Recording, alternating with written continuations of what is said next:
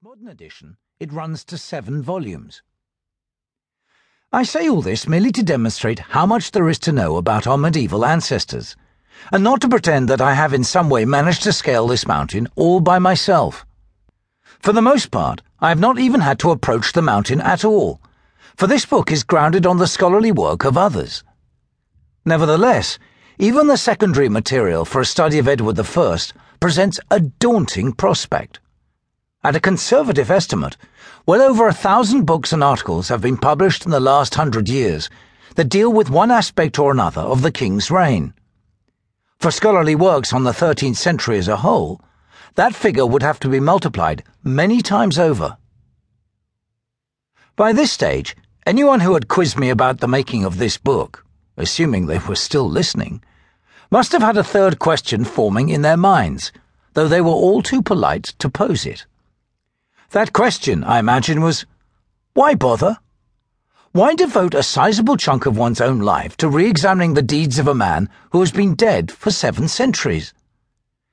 The answer, as I hope the finished product will make clear, is that the reign of Edward I matters. Not for nothing did I settle on a subtitle that includes the phrase, "The Forging of Britain."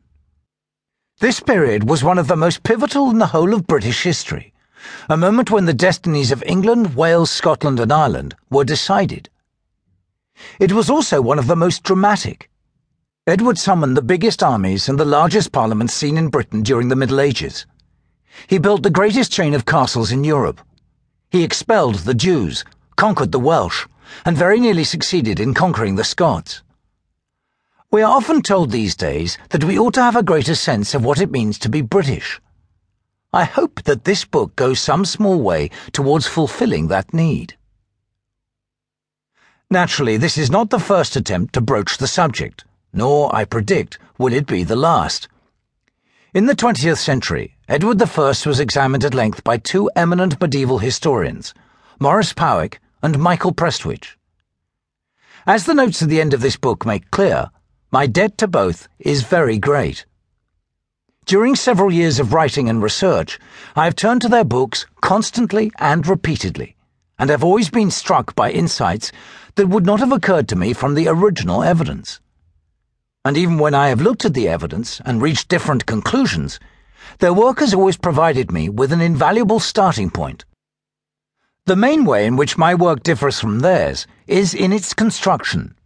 Both Powick and Prestwich chose to approach Edward thematically, devoting whole chapters to his lawmaking, his diplomacy, and so on. I have opted for a chronological treatment, which gives the following pages some claim to originality. No one has attempted to tell Edward's story from beginning to end since before the First World War, which effectively means that no one has told his story in this way since the invention of medieval history as a modern academic discipline. Of course, such a chronological approach has certain inherent drawbacks. Some academic readers may be disappointed that there is not more here on Edward's statutes or his governmental inquiries. I can only offer the excuse that the discussion of such topics would have been hard to incorporate into an already complicated narrative without the whole thing grinding to a halt, and that in any case, these topics have been well covered elsewhere. I also take some comfort from recent research which suggests that the English Justinian probably had no hand, and perhaps little interest, in drawing up the laws that were issued in his name. On a more positive note, the task of putting the events of Edward's life in their correct order has led me to question existing orthodoxies more frequently than I had imagined might be necessary. I hope that the new interpretations I have offered in their place will be found convincing, or at least stimulating, by other medievalists. Edward I, or Edward IV.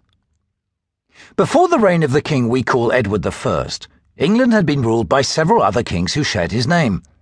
The trouble was that even from a 13th century standpoint, they had all lived a very long time in the past. At the time of Edward's accession in 1272, even his most recent royal namesake, Edward the Confessor, had been dead for more than 2 centuries. Everyone in the 13th century remembered the Confessor, for by then he had become the patron saint of the English royal family. But when it came to the other